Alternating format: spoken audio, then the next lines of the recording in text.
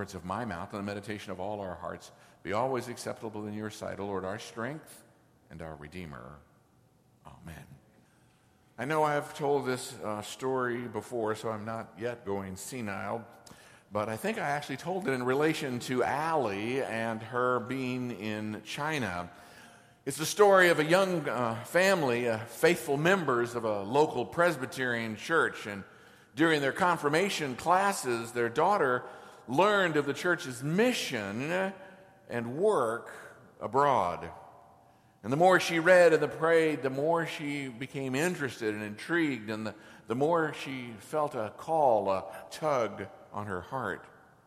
So prior to the service, her parents, who went promptly to the pastor, he was thrilled to hear the news, and until the parents said to him in no uncertain terms that this was not what they had expected in confirmation classes. These classes were not supposed to teach her to go far away and be a missionary and head on over. We just wanted her to be a good Presbyterian. Feel free to substitute Anglican, Episcopalian, Southern Baptist, or Lutheran. It's been one of the 20th century and the start of the 21st century's greatest challenges. Of course, church membership and involvement has been correlated to good citizenship over lots of years. And those ideas began to merge where being a good citizen and a good member of the local church equaled being good Christians. As a side note, as we already move into the start of this third decade of the 21st century, this linear sort of thought continues to crumble, and it's a huge challenge for us that just being a good citizen doesn't make one a good Christian, and their parallels seem to be less and less reality in our culture. Being a good church member never has been the biblical model of discipleship. It's never really been about membership. So in one sense, it's good that we have to face this more directly today, because when it was comfortable to just be a good citizen, everybody belonged to this church or that church, we can't hide any longer under this sort of umbrella of just being a good citizen and being a member of the local church. For us this morning, we're celebrating this fourth Sunday of Advent, which is a tricky season, that of Advent. It's never the same length, and it's most often the fourth week is really truncated, as is sort of the case this year. It's Christmas Eve is already Tuesday, and so any opportunity to think about this fourth Sunday goes by mighty quickly. These themes, this celebration surrounding Christmas, are much more on our minds and front burners and getting ready for the celebration and family, rather than these Advent themes that seem a bit more foreboding, perhaps, challenging. Still, here we are this morning. And I hope that we might pause just a second or two maybe, before speeding into Christmas, to hear this challenge that really we hear this morning, and to consider this most important aspect of our faith, that of obeying God's call. Obeying God's call to go and to send and to follow and to obey. So we turn this morning to yet a very familiar story, I suspect. It's first chapter, Gospel of Matthew. Now, I say familiar, I wonder if the familiarity is one of those things that we're familiar with the general story, and so when the tape sort of starts playing in our head, we just continue out the story in our own minds because we know the overall story. And so familiarity could cause us to overlook this morning what I would describe as a principal character in the story. We hear, of course, at the beginning of the gospel that Mary had been betrothed to Joseph, and before they came together, she was found to be pregnant with child from the Holy Spirit. And then again, as if that record player just sort of skipped and jumped over, we hear, "Behold, an angel of the Lord appeared to him."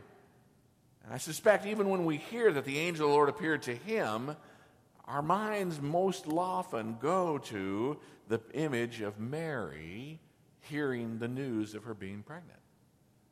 We hear the Magnificat, and we hear the angels singing, and we're excited to hear about this. This morning's about Joseph. This morning's when Joseph hears this news. Poor guy, he seems to be nothing more than sort of that add-on in the family photo. He doesn't get much attention.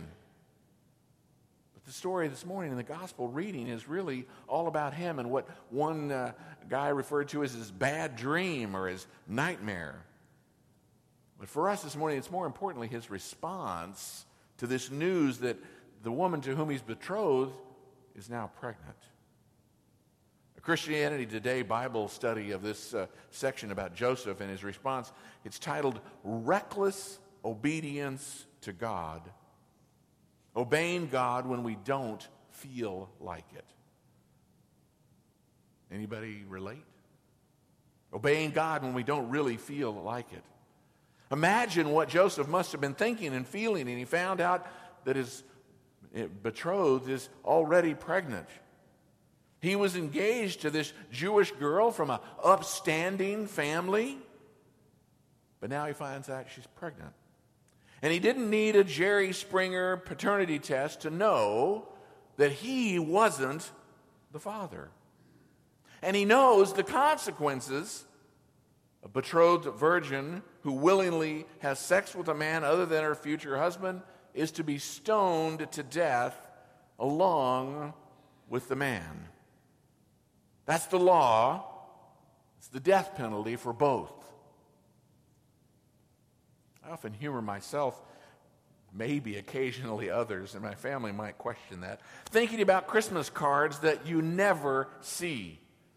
You know, remember we've listened to John the Baptist the last 2 Sundays, and he comes in, with wild dress, and he tells the people, you brood of vipers, who warned you? And so can you imagine the Christmas card on the cover? There's old John the Baptist, and on the headline it says, you brood of vipers, who warned you?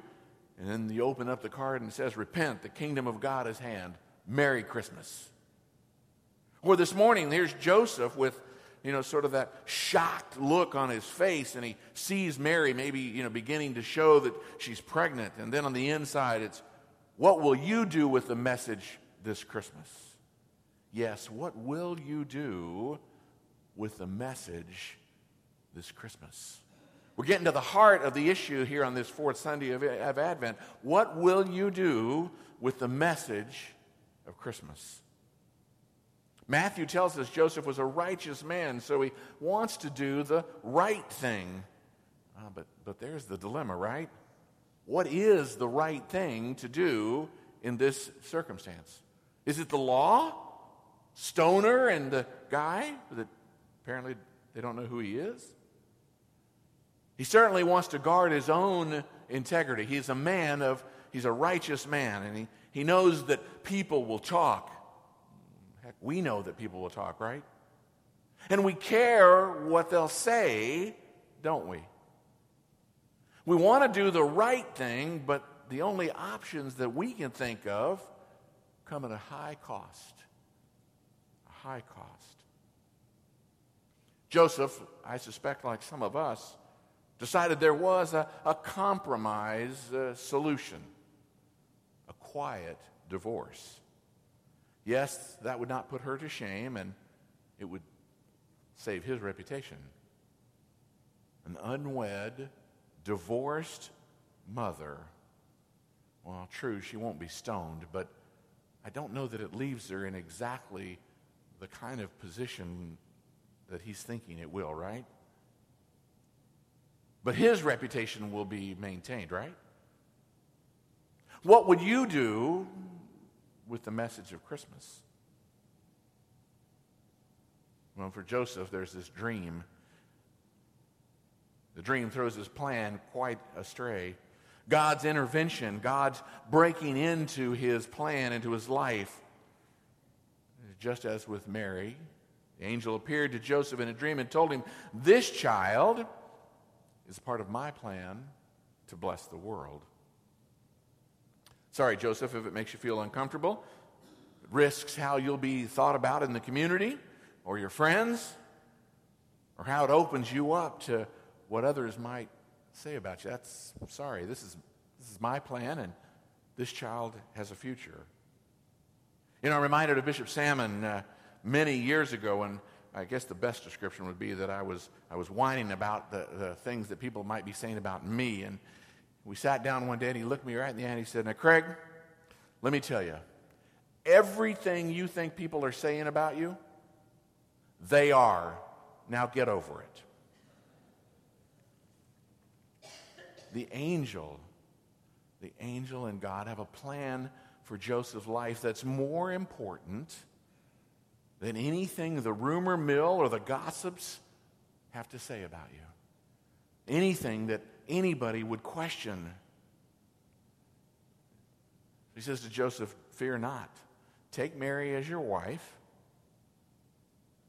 Take the child and name him Jesus, for he'll save the people for their sins." Now, what will he do? What's his response? What is his response to this Christmas news that he receives? What's this righteous man? Doesn't righteousness mean to behave properly? You know, that stiff-backed, let the chips fall where they may. It was decisions you've made. It's your cost. I must do what is right kind of moment? No, not so much this morning. Joseph reveals that righteousness that God demonstrates in sending Jesus in the first place. It's a willingness to bear the guilt of others, to silently suffer ridicule for another. Pastor Rick Brand of North Carolina writes, "It is the constant decision of faith. Are we ready to say yes to the possibility at all times that all of our thoughts, all of our cultural values, all of our relational rules, all of our absolutes might in fact be obstacles to God coming into our lives?" I turn back to the title of the Bible study that I saw this week, Obeying God when you don't feel like it. So are you ready to say yes to God when he calls you out of the comfortable place where you find yourself, out of that comfortable place of being just a person who's got a membership in the community as a part of their citizenship? Or those social roles that we find ourselves fitting into, that if I do this, those people will look at me a way they might not even want to be associated with me? Or are you willing to bear the burden, the guilt, the shame of others for his sake? Joseph was. Look at verse 24.